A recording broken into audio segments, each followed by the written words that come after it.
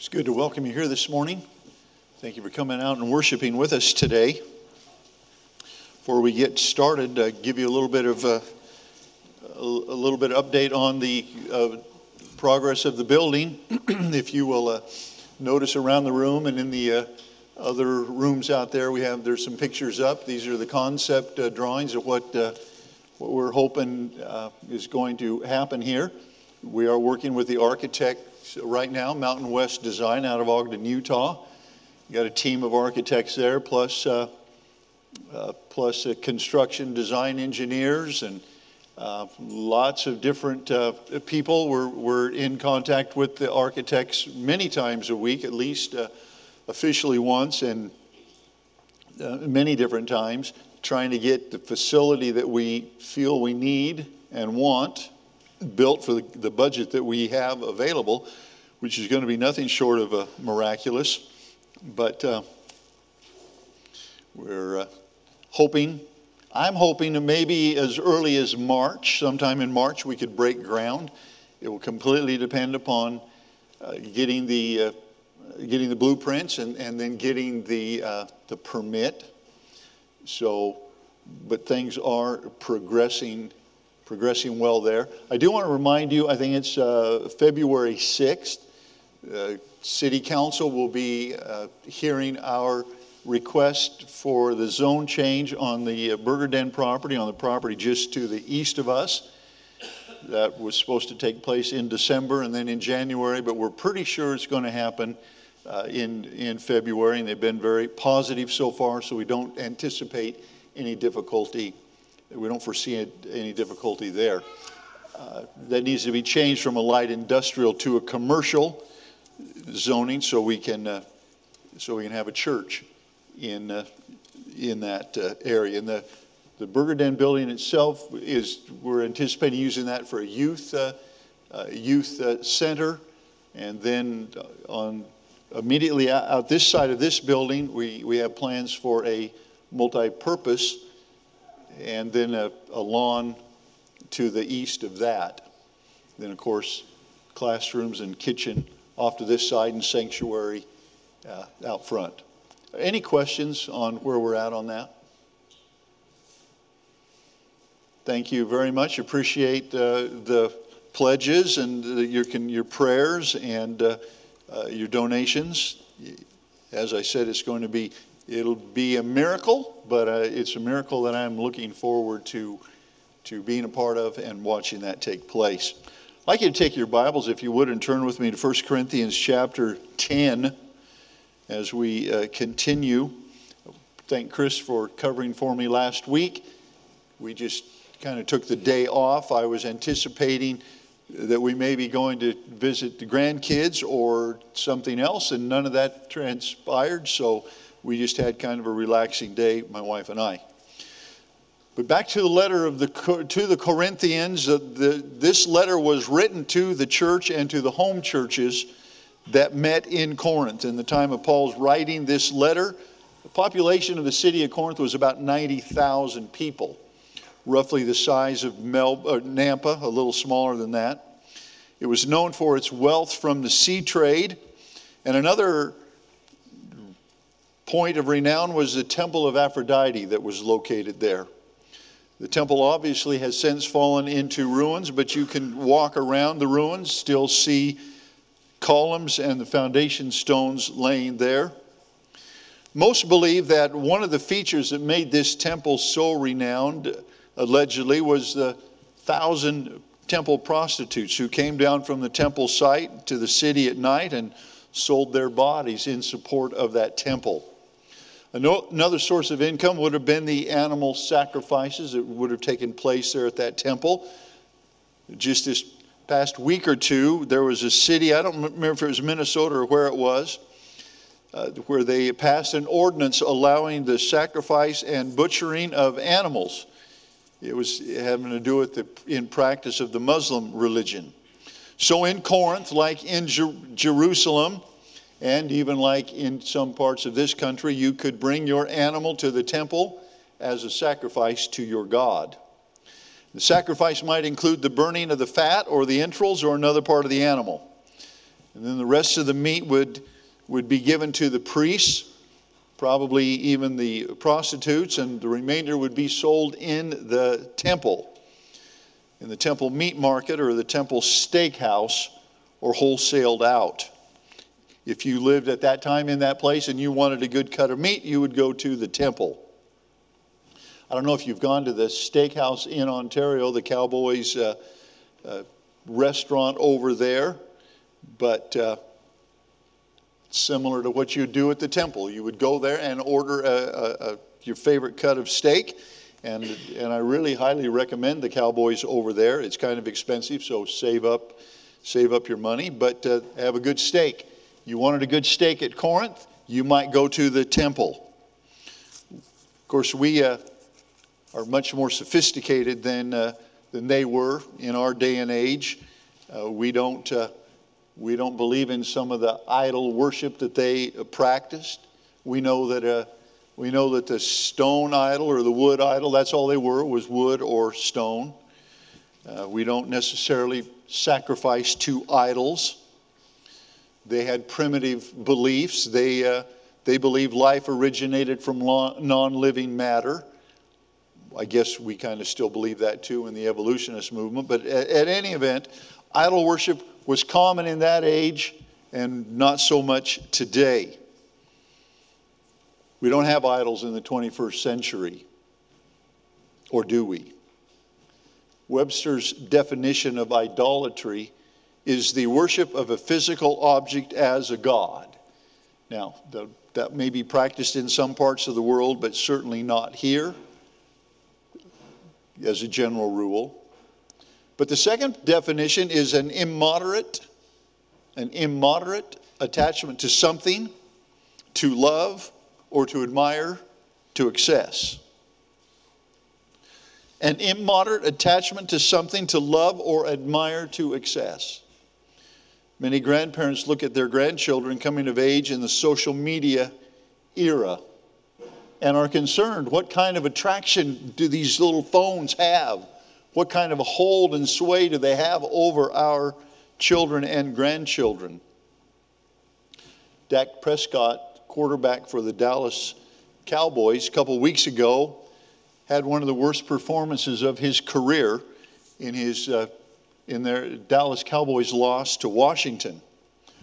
Following the loss, and the following week, he actually had probably the best game of his career as they won their first playoff game. But following his loss to Washington, Dak said that one of the changes he made was he stayed off of social media. He stayed away from social media. He knew how destructive it can be. How many likes do I have? How many dislikes do I have? Our young people are very much influenced by what somebody's thinking about them and what somebody is saying about them on social media. Dak Prescott, and as an adult, knew how dangerous that is. I think that's one area we might have a little trouble with. Just define idolatry. This will be easiest for us if we just define idolatry as anything that comes before God in our life. Idolatry is anything that is more important to us than God. Anything you cannot handle in moderation. Anything that controls us. I had a Christian friend a number of years ago. I used to try to convince them, hey, why don't you come and join one of our cell groups? Why don't you come out to our Bible study in the evening? And over a number of years in having a relationship with them, it came out that the reason they could not go is they couldn't be out past 5 o'clock. Because 5 o'clock is when she had to have her first glass of wine for the evening. It began to pull on her, began to draw on her, even in the morning, in the afternoon. Okay, at 5 o'clock, I can have a glass of wine. And so she wasn't able to do some of the other activities that maybe somebody else would. It can be something like that, but the list goes on and on. It can be money. It can be sex. It can be drugs. It can be porn. It can be pleasure. It can be leisure. It can be alcohol or food or tobacco. anything that controls us. Now, for the Corinthian, the temple was a happening place, the place they loved to meet, the place that served the best burger in town. It was a good time at the temple. And even after they became Christians, there were still two things that happened. They were still tempted or drawn back to the pleasure, the feeling, the only place where they felt a certain way, the only thing that brought them some relaxation.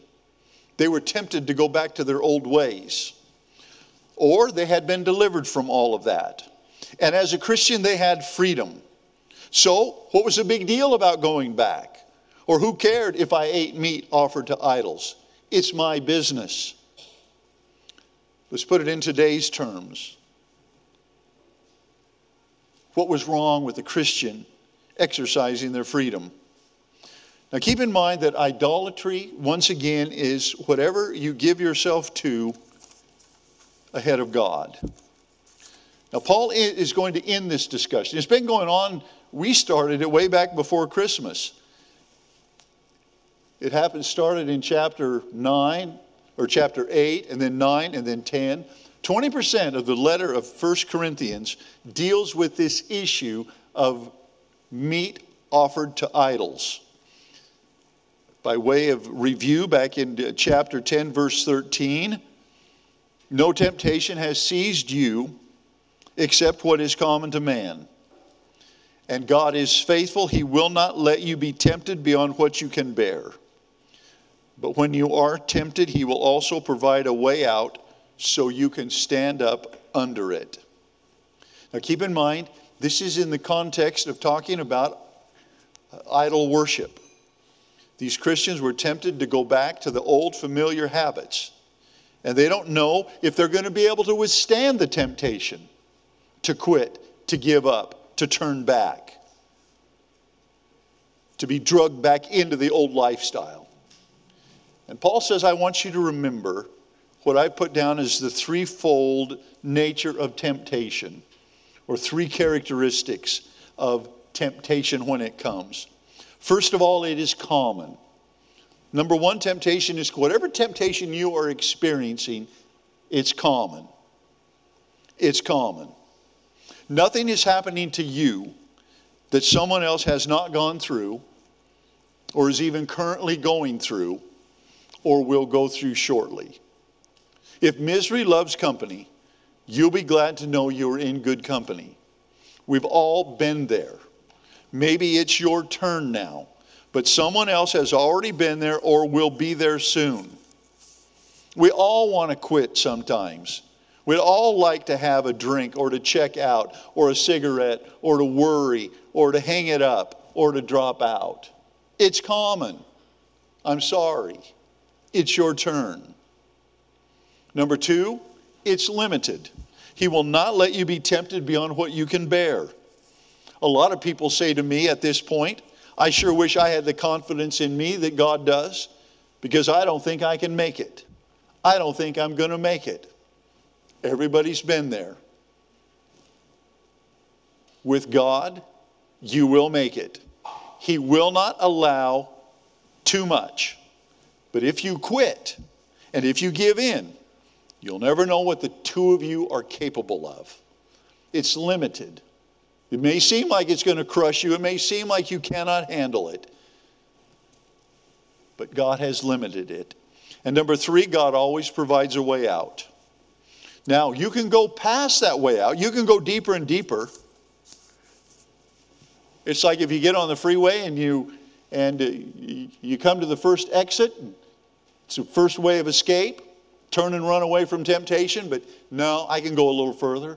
So you go down to exit 9 and it's tougher now. But there's still an opportunity to get off the freeway. But no, I want to go further and further and further. It's going to be more and more difficult, but God will provide you a way out. Don't miss the first exit, because you won't like the next exit. You will not like it. But I guarantee you, He will provide a way out. He says He'll provide a way out. As a matter of fact, the best way out, the best way to overcome the temptation of idolatry, which we all are tempted in idolatry to put something before God, whether it's ourself or some other object.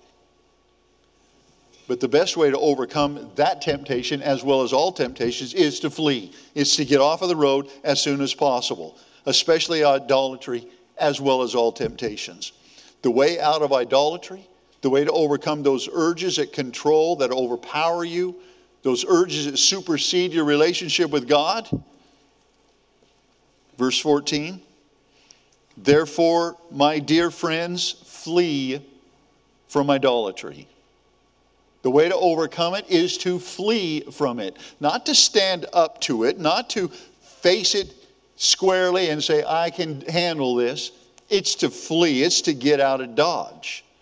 Now, what I find interesting in these next few verses we're going to look at here is Paul's use of the word to have or to partake. It is a Greek word, koinonia. Koinonia. I'm sure you've heard that expression. I first heard the word koinonia in BYF, which is Baptist Youth Fellowship, when I was 15 or 16 years old. It didn't make any sense to me then. What is koinonia? It's fellowship. Why didn't you just say that? And that fellowship is a process where we become a part of what we're involved in. Koinonia, especially, it is we become a part of what we drink, what we eat, who we worship, who we sleep with. I've shared about my friend a number of years ago, and he was speaking about a relationship that he was having with another woman. He was married, but that wasn't good enough. Now he's having a relationship and moving on. And he said, well, it's just sex. It all washes off. No, it doesn't. You have a fellowship with it. You have a part with it. You have a relationship with it. It becomes a part of you. And you become a part of it. She becomes a part of you. You become a part of him. That's what fellowship, that's what koinonia is. You have a part. You participate. And when we flee these urges, when we run away from those, we need to run to something. We need to run to something stronger. So the second part there is we flee. The way out of idolatry is to flee, and to flee to something. Verse 15. I speak to sensible people. Thank you, Paul. I appreciate that. I speak to sensible people here. Judge for yourselves, Paul says, what I say. Is not the cup of thanksgiving for which we give thanks a participation in the blood of Christ? He's getting into communion here. Our communion celebration. What does that have to do with this? Koinonia, fellowship, participation, partaking. Is not the cup for which we give thanks a participation, a koinonia, in the blood of Christ? And is not the bread we break a participation in the body of Christ? Because there is one loaf, we who are many are one body, for we all partake of the one loaf. Now, when we partake of communion here, we use the little wafers.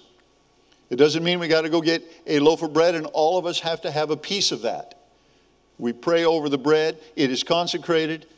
It is recognized as the body of Christ. And we participate, although it is wafers, it's one body. And those believers down the road, believers in the next town, believers who are not with us today, they also can participate with us. We all do it together. Because there is one loaf, we who are many are one body, we all partake of one loaf. Verse 18. Well, we'll stop with that one for a second. So we partake of communion. As I said, we pray a prayer of consecration. We all share in the body. So number 1 of Roman numeral number 3, the way out of idolatry is to flee. Flee to the body or the blood of Christ. Number 2, flee to the body of Christ. through your communion with Christ, he becomes a part of you. Christ lives in you. He chooses to live in you. You are a part of him. He is a part of you. Now, Paul will ask in another place, the whole idea of having sex outside of marriage, it wouldn't do to unite. If Christ is in you, it wouldn't do to unite your body with a prostitute. What good is going to come out of that?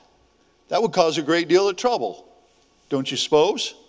We become one in the body with Christ. We eat his body symbolically when we partake of communion. We enter into his body when we partake of the wine, of the drink, of the blood. Verse 18. Consider the people of Israel. Do not those who eat the sacrifices participate in the altar? Now, I do not suggest that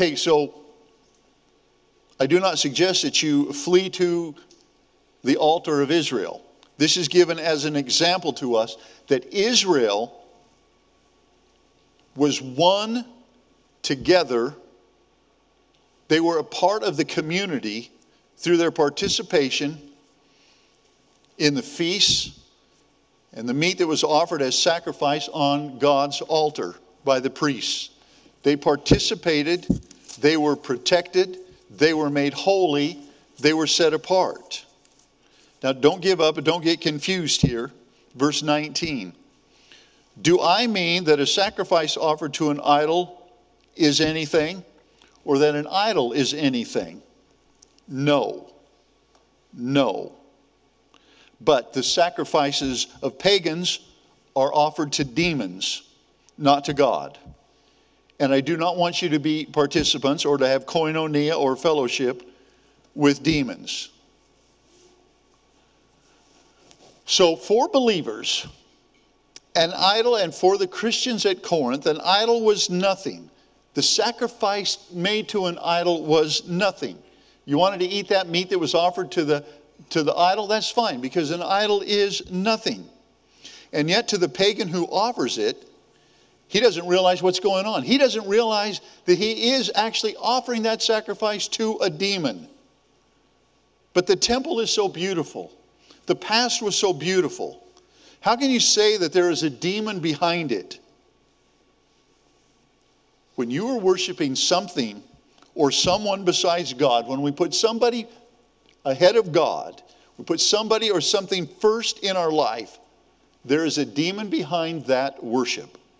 There's a demon who is laughing, who is excited about the fact that you are giving your worship and your adoration and yourself to something other than God. Behind the temple at Corinth, behind the sacrifice at Corinth, on the altar, behind the old lifestyle, in the drug, in whatever it is that lures us, in anything that's more important to you than the triune, eternal God, I don't care what your temple looks like, we're sacrificing to a demon at that point. Sacrificing to a demon at that point. Roman numeral number 4, we are to flee. We're to flee from, number 1, sacrifices offered to demons, and number 2, participation with demons. Second part of verse 20. I do not want you to be participants with demons. Participation with demons, we become a part of them and they get their claws into us. And we're to also, number 3, flee from attempting to eat at the Lord's table and Satan's table. Verse 21. You cannot drink the cup of the Lord and the cup of demons too. You cannot have a part in both the Lord's table and the table of demons.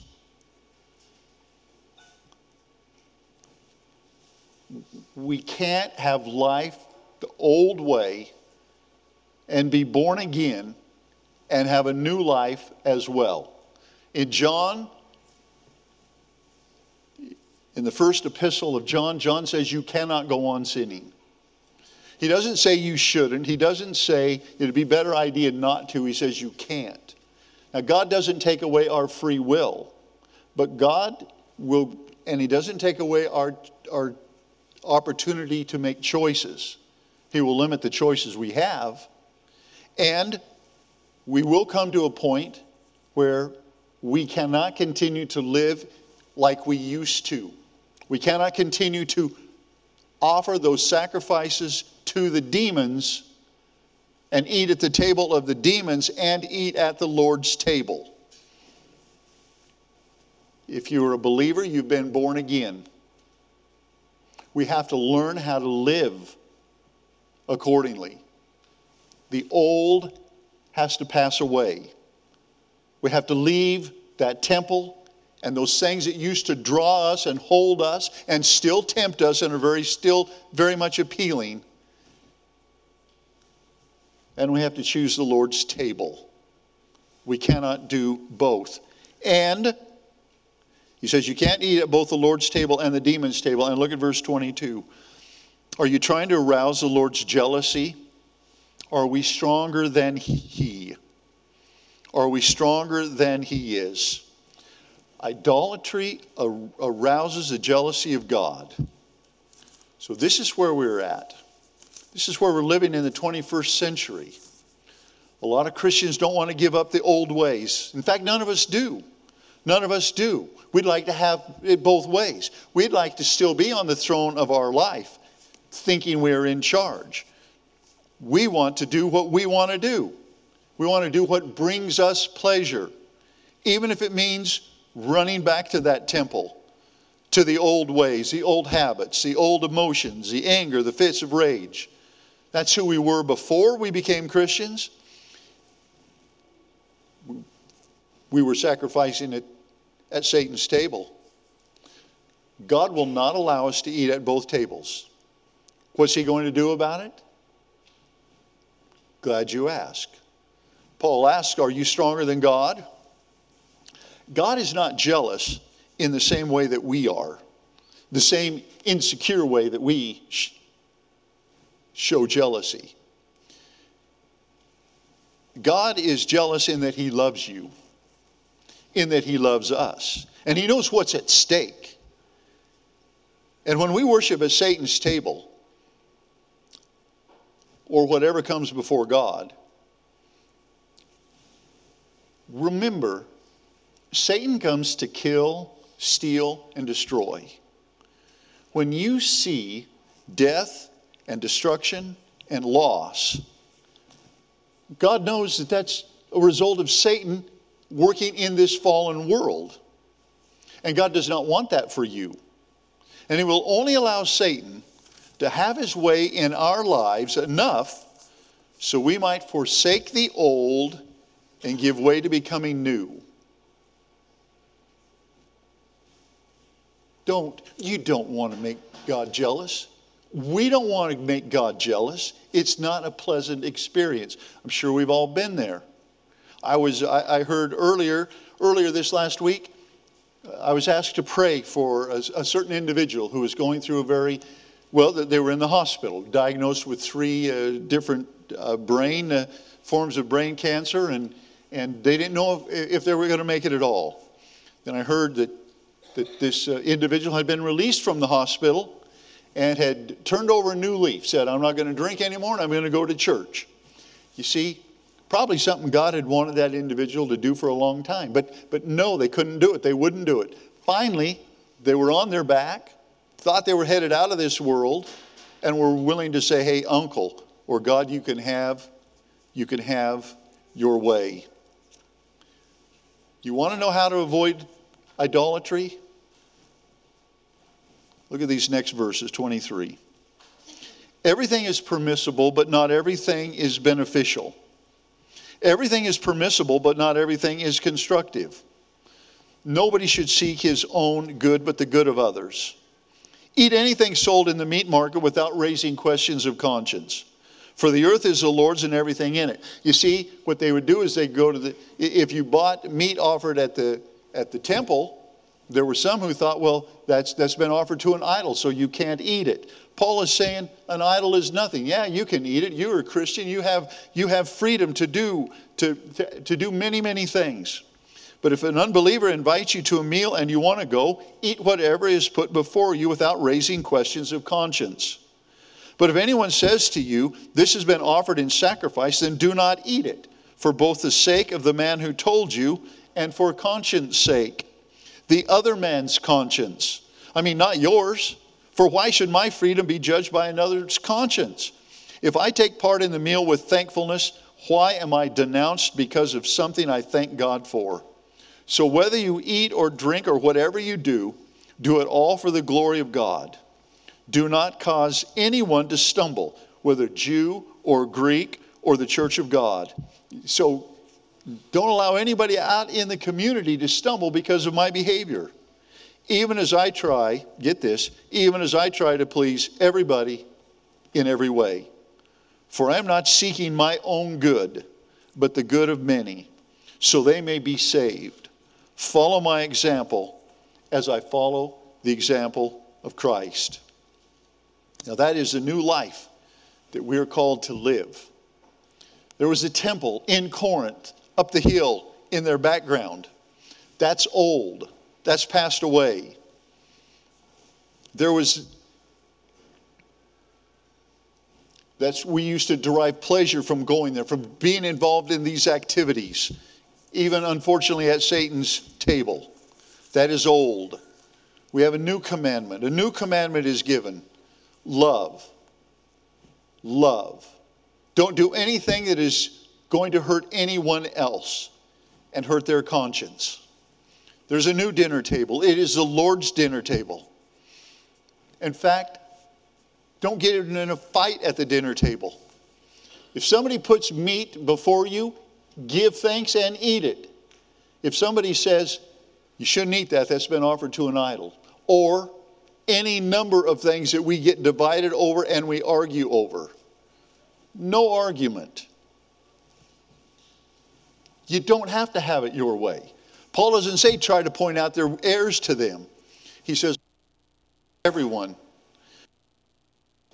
for what has been put in front of you.